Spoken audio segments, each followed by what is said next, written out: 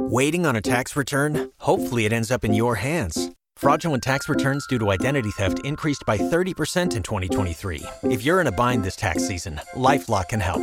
Our U.S.-based restoration specialists are experts dedicated to helping solve your identity theft issues. And all LifeLock plans are backed by the $1 Million Protection Package. So we'll reimburse you up to the limits of your plan if you lose money due to identity theft.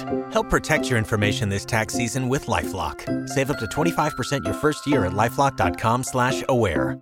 Well, the big theme for today through the weekend will be the onshore flow, the onshore winds. And as we saw yesterday, I like the way Rich put it in the morning when we were talking live on 104.5 WOKV, pesky showers. That's a good way to put it. It's not a lot of rain, and some places did not measure any rain at all. Others, the high end was a tenth to maybe 2/10 of an inch in a couple of spots, but not much. But still, it dampened the pavement. It interrupted some activities in some spots, and then the clouds break a bit and the sun tries to shine, and we'll see that again today. So a rainbow alert is in effect on this Friday. How apropos, as temperatures warm up today into the mid-70s. It will be a little bit warmer. Temperatures stuck in the 60s most of the day yesterday. We'll manage to get a few degrees warmer today.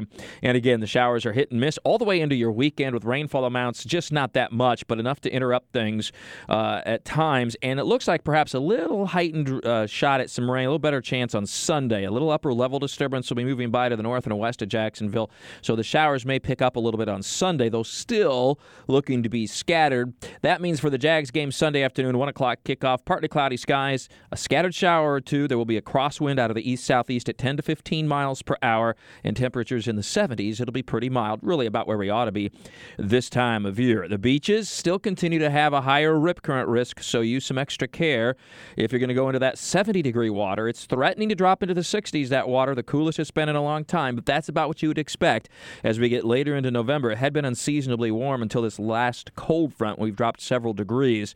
Otherwise, a high rip current risk through the weekend. Onshore winds out of the east-southeast will be a little bit brisk at times, and there will be those few scattered showers that come in off the Atlantic every once in a while. It's not that it's not a beach weekend. It just may not be the prettiest all the time, but compared to some other parts of the country, right? Not too bad. I mean, Jeremy would tell you, based on the picture that he posted last evening on Twitter, that hey, our weather's really pretty nice overall. As we head into early next week, still not a whole lot of change. A southeasterly flow, partly sunny skies, mild temperatures, and a couple of showers every once in a while, but not a real well-organized or strong storm system.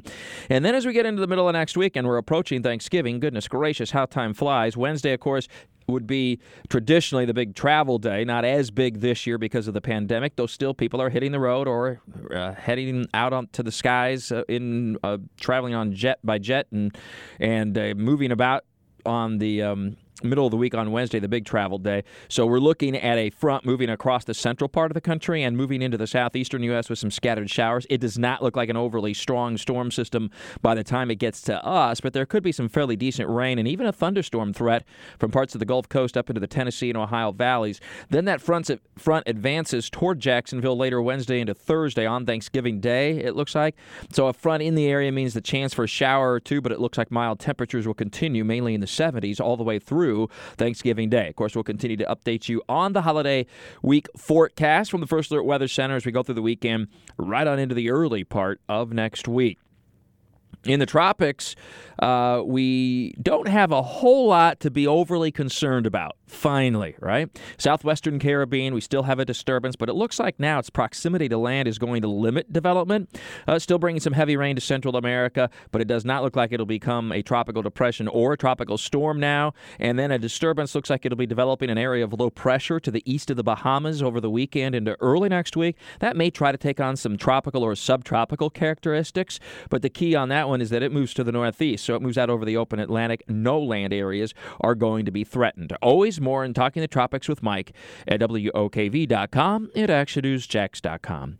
Have a great and safe weekend. Take care of yourself and one another with all your weather all the time. I'm Chief Meteorologist Mike Burrish from the CBS 47 at Fox 30 Action News Jax First Alert Weather Center for 104.5 WOKV.